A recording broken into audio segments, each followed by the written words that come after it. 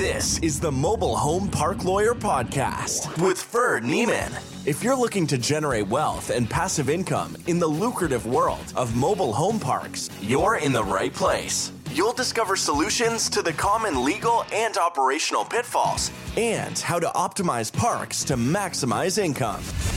Your host is in the trenches. He's a real estate attorney, financial analyst, and mobile home park investor and operator. Now, let's turn it over to Ferd Neiman. Welcome back, Mobile Home Park Nation. Ferd Neiman here again today with another episode of the Mobile Home Park Lawyer Podcast. Today I'm going to cover something that's been around for over 100 years, but it rears its ugly head, every time a legislative group gets back together, and that's the topic of rent control or rent regulation. This is generally something, for those of you that don't know, it's basically a law or systems of laws that, in my opinion, tweaks the free market and distorts the free market as it pertains to landlord-tenant relationships and landlord-tenant pricing, which often can become hostile and has major impacts on society. But basically, this is when the government tells you can't charge the rent you want to charge, which obviously in the mobile home park space, if I want to increase rents, my residents have some say in that. They can vote with their feet, as they say, and they can go somewhere else. Now, as we've talked about in the past, obviously the residents of mobile home parks are sticky, so it's not as freely available to them to move. If I increase rent $10, they're probably not going to move because it's so expensive to move their home. But if I increase rent by 50% or 100% or some gouging number, they should move in most instances, and they probably will. So they can vote with their feet. So that alone should keep me as a landlord in check.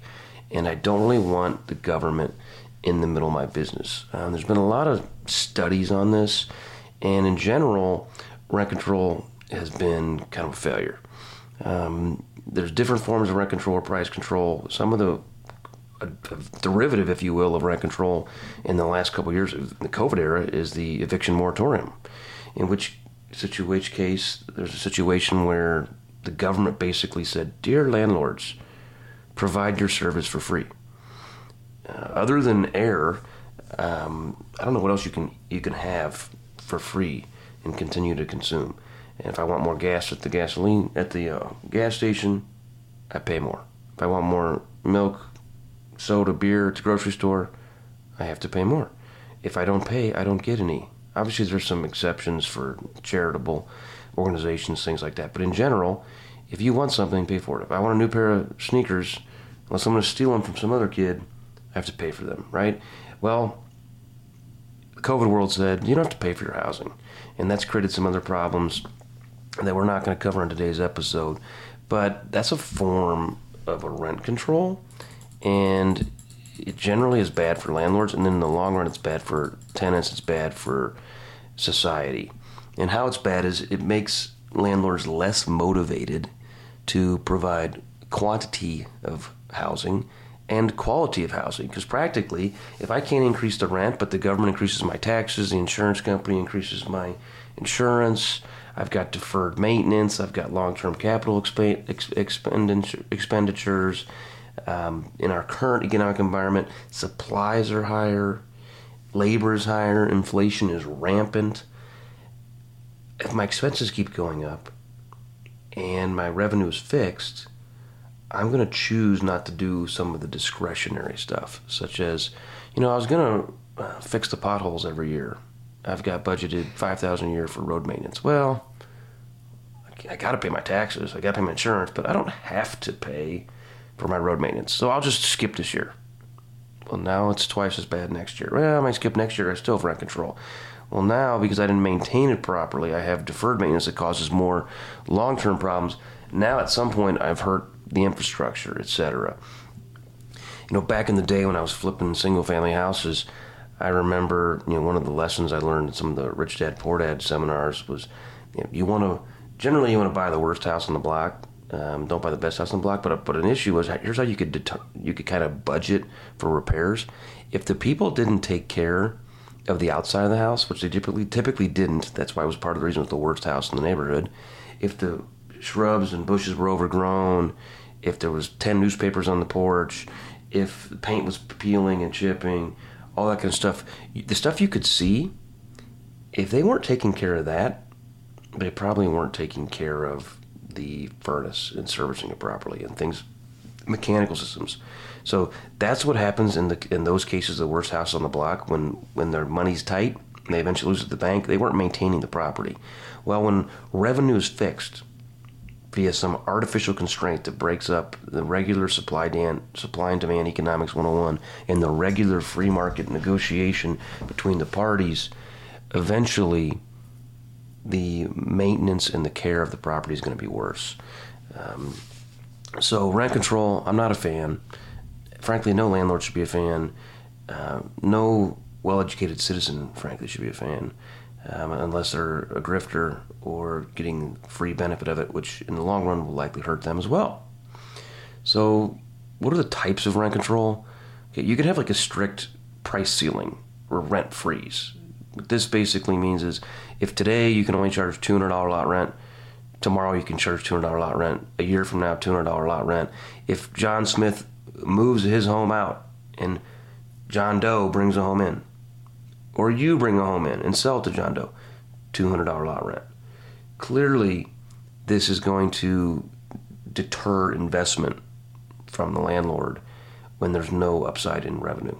Again, as expenses always go up. How much does a can of Coke cost today versus 50 years ago? You get the picture. I saw an image yesterday on LinkedIn that the dollar was worth $26. I think it was 50 years ago compared to $1 today, and just how much inflation is really eating into the dollar. Okay, back to the program here. Number one, strict price ceilings. Number two, vacancy control, sometimes called strict control or strict rent control.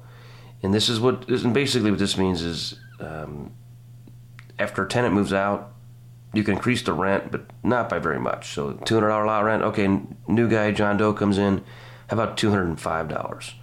And the government gives you a little bitty crumb, but not enough to make you excited. This is kind of what's going on in, I believe Oregon has, 7% mobile home park rent increases on top of inflation. So that's actually not that weak, right? That's actually kind of strong, but it's control. In California, there's a bunch of different local ordinances that have vacancy control, but then also some of them have vacancy decontrol, which is generally going to be better for the landlord. So if your state or local jurisdiction is bringing up the topic of rent control, we should argue for at least vacancy decontrol. And what that basically means is once John Smith, my first tenant, moves out and John Doe comes in, I can charge whatever rent John Doe and I agree upon. So basically market rent. That is kind of like grandfathering in the old tenants. This is something that, frankly, I think a lot of us do or should do when you buy a park and the rents are way below market. So let's say you buy a park and the rents are currently at $200, but the market's $400. There have been a few bad apples, I call them, in the industry that immediately jump the rent to $400, knowing that not all the tenants have a place to go. Some people have bought every mobile home park in the town, and they say, hey, rent's $400, take it or leave it. And the result is many of those tenants can't afford it, but the landlord has gouged some of them, and the landlord has essentially gotten away with it.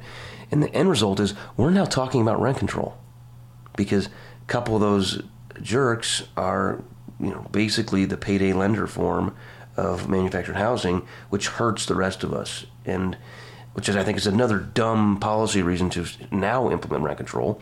Because if the rent is for that park is now $400, and my park is at $200, and they put in rent control that says I can only go up 2% a year, I will never catch up to $400. And the guy that's at $400 is going to continue to reap, in many respects, unjust profits at the expense of the residents. Now, if I've got vacancy, the residents can move out. But in a fully occupied market, the residents can't as easily leave the $400 park to come to the $200 park. And if I'm only at 200, I can't as easily invest in the site prep or invest in the relocation to assist them. But vacancy decontrol, the more common way to do this that's even unregulated by the government is if I buy a park at $400 market rents, but the current rents are $200, I can increase the current residents a more modest amount, say $30.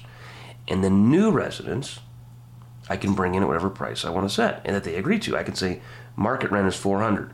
And that also kind of lets the existing residents know that, look, you're getting a good deal. And $30 seems like a big increase, but the market's $400.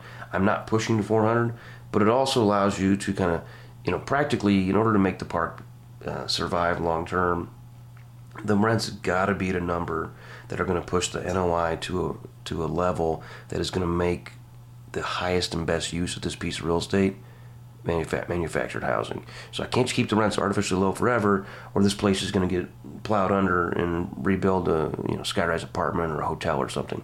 So I can tell the residents, look, you're going to get to 400, but it's going to be like 5, 6, 8, 10 years out. So be happy that I'm not putting you there now, which practically would be mean and would probably price something out of the market. And I've had some clients that have done this, and I've said they're going to leave, and then like a third of the tenants leave. They're like, crap, well, now I don't even have cash flow.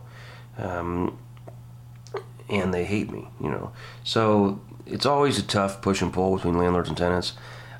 But I think the government being in the middle of it is probably not going to help.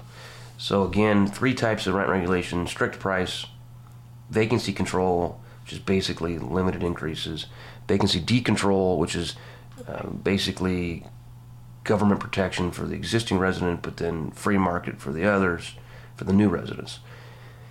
What's the impact of all this? Economists typically agree that rent control is going to reduce the supply of housing, and it's one of the key contributors of urban blight. They put rent control in urban areas. Nobody wants to reinvest, and these become slumlords. In general, rent control also inhibits construction of new housing. Why would you build in a market where you're going to take the risk, construction risk, interest rate risk, development risk, approval risk? Why would you build in that market if the government's telling you you're going to have strict limitations on your revenue? I talked about this on a mobile home park I sold in Canton, Missouri, and this is a quote from a former mentor at my law firm. And in my case, I was trying to get a variance to add a couple vacant lots, or fill a couple vacant lots that had setback issues, and the city didn't allow me to do it because the neighboring park had a fire and somebody died, so they decided not to let me, quote, exacerbate my setback issues. And I sold the park. I put it for sale like the next day. And the quote that my mentor had that is applicable to new development, he said, "Capital goes where it is welcome, and it stays where it's appreciated." And in my case of that mobile home park in Canton, they didn't want my investment. So I pulled it out, and I said, you're not going to get any. This is going to be a below-average trailer park, and it's going to stay a below-average trailer park, but I'm not going to fix it up because you're not going to allow me to increase my revenue by adding more affordable housing to your town. In the development game, I'm not going to add more risk and capital if you're going to limit my upside. So it's pretty obvious to educated folks that rent control is bad, but let's talk about some places that are perhaps not that educated. I saw a recent graphic, manufactured housing communities, the rent control forecast for 2022. And I own a lot of parks in Illinois, so I'm especially sensitive there. Illinois is on the high list of manufactured housing that may see rent control. Other states that are facing it right now, one of my clients just sent me something on this, Colorado. In general, the blue states, Democrat states are going to probably be more high on that. So you've got your Californias, Oregon, Washington are kind of always in the discussions. Now California, Oregon, New York, and Maine already have forms of it, so it's kind of just exacerbating or expanding it. Massachusetts is at risk, Minnesota, Nevada. That was kind of surprising to me. And then kind of this image says, I'm looking at it, says tier 2, who to watch: Connecticut, Florida. I think Florida's probably more a function of, Florida's more of a red state, but you got a lot of old people that vote, and a lot of educated, wealthy, smart people who live in mobile home parks in Florida. So they want to have controls. Now, Florida already has some form of control in place in the form of their prospectus that kind of supplements and supersedes leases. So if you buy in Florida, it's got a little more hair on it. Not as bad as California, but something to think about there. Other states, Maryland, Michigan, New Jersey, New Mexico, Pennsylvania, Rhode Island, and Vermont. Now, are these going to get approved? Probably not, in my opinion. I think you get a bunch of progressives that want to talk about it, beat their chest, get credit. I mean, it's like when Obama said he was going to close Guantanamo Bay. He was beating his chest. I'm going to close Guantanamo Bay. All about it. Like it's going to happen the first day. Hey, man, you had 8 years.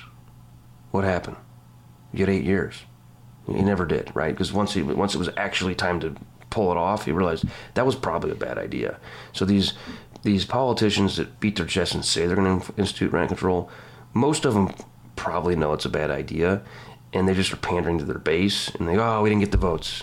Dang, Republicans blew it. Even in states that are Democrat-led, House, Senate, governorship. I mean, it's all talking points for the most part, so you don't have to be super worried, but if there's ever time to be worried, it's now, because we have a lot of people who have not been paying rent because of the moratorium, and they don't want to pay rent. They don't want to pay more rent. And there's a lot of people who are not working. They don't want to get a job. It's kind of cool just sitting home. I just broke my record on Xbox or Nintendo, wherever they're playing nowadays, and I don't really feel like working. And if I do, I want $19 an hour to, hold a fry cup at McDonald's. So I'm a little jaded, as most landlords should be, on this topic, but I don't think it's going to be that big a concern. Now, if it does happen, there's pros to that. Like I own several parks in Illinois. If Illinois becomes rent control, I'm just probably not going to sell those parks for even longer, right? Because what's going to happen is it's going to be hard for me to sell those parks at a premium price right now because a lot of people are going to be scared away. But I'm going to buy more parks because other people are scared away of that state. That's what I've been able to do. I've been able to buy some parks in Illinois at good prices because people are afraid of the property tax environment and the liberalism in Illinois, and there's some truth to that. But I'm able to buy parks in today's market at 8, 9 caps, where a lot of states it's 5, 6, 7 caps. Now, can I turn around and flip these parks in a 5 or 6 cap today? Probably not. But if I'm a long-term holder, at some point, the people will figure out that it's a good idea to change the legislative regime or change these policies. In Illinois, the Democrats have been running the show for 50 years in the legislature, and finally, the Speaker of the House was just indicted in the last month for corruption. In Illinois, I used to see T-shirts that say, "Where our governors make our license plates," because 3 of 4 governors at one point had been imprisoned for corruption. Those are both Republicans and Democrats, so it's not just an anti-Democrat rant. But there is a benefit to being in those states in that if they give you the vacancy control, like New York, you can push it a little bit each year. Jeff Cook, who's been on the show, he owns a ton of parks in New York, and he knows how to navigate that regulatory environment. Now, he's not going to get 10 and 15 and 20 and 30% rent increases, so his yield is going to be constrained, but it's also going to be stabilized more. And he also has a lot of room to grow in the sense that other people don't want to buy in New York because they're rent control. So you can build your niche. I mean, everybody wants to build in Austin, Texas right now, right? And buy in Austin, Texas. Well, guess what? You're not going to find an 8 cap on a nice park in Austin, Texas because of the market. So the government should let this market work all this out. Landlords that have been doing a good job are being penalized. And they're penalized with rent, and they're proposing penalizing them with rent control and just overall disincentive to improve properties and operate long term. And part of that, again, is brought on by people in our industry, a few bad apples that are generally people new to the space, that are short-term players, that are jacking up the rents in a way that makes people uncomfortable, that gets you on national news, etc. So, in general, get active in your state association, get active with your state legislature, let them know how asinine the rent control concept is. Most of them know it. And politicians, a lot of the politicians, you don't see a lot of broke politicians, governors, etc. A lot of them own real estate, mostly multifamily, or they're big donors, own real estate, and lots of multifamily, retail, etc. So rent control is, in my opinion, bad for maintaining quality affordable housing, because it artificially constricts supply and reinvestment in the asset class. So if the goal of politicians is creating more affordable housing, they should not have their finger in this pie. Till next time, thanks and God bless. You've been listening to the Mobile Home Park Lawyer Podcast with Ferd Neiman. Ready to learn more? Go to www.themobilehomelawyer.com for free resources and materials to help you succeed. If you love the podcast, go to Apple Podcasts, give us your review, and subscribe today. Thank you for listening. Neither the Supreme Court of Missouri nor the Missouri Bar reviews nor approves certifying organizations or specialist designations. The choice of a lawyer is an important decision and should not be based solely upon advertisements.